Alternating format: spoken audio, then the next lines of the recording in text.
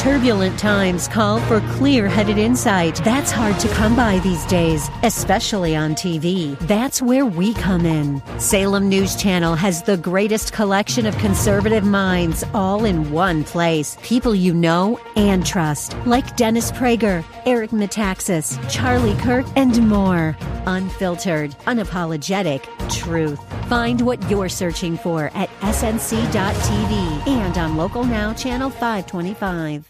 AM 630 KSLR is proud to present our Church of the Week daily devotional featuring Pastor John Anamiki from Bethel Covenant Assembly of God Church. Job 22 from verse 28 to 30. What you decide on will be done, and the light will shine on your ways. When people are brought low and you say lift them up, then he will save the downcast. He will deliver even one who is not innocent, who will be delivered through the cleanliness of your hands. This day I want to encourage you to be an intercessor, because there is power in intercessory prayers. As you pray for your loved ones or anyone that you know strongly desire the help of God, God has assured in His word that what you decide on will be done, or who you pray that He will lift up because of the cleanliness of your hands, He will bring safety and salvation to that person in Jesus' name.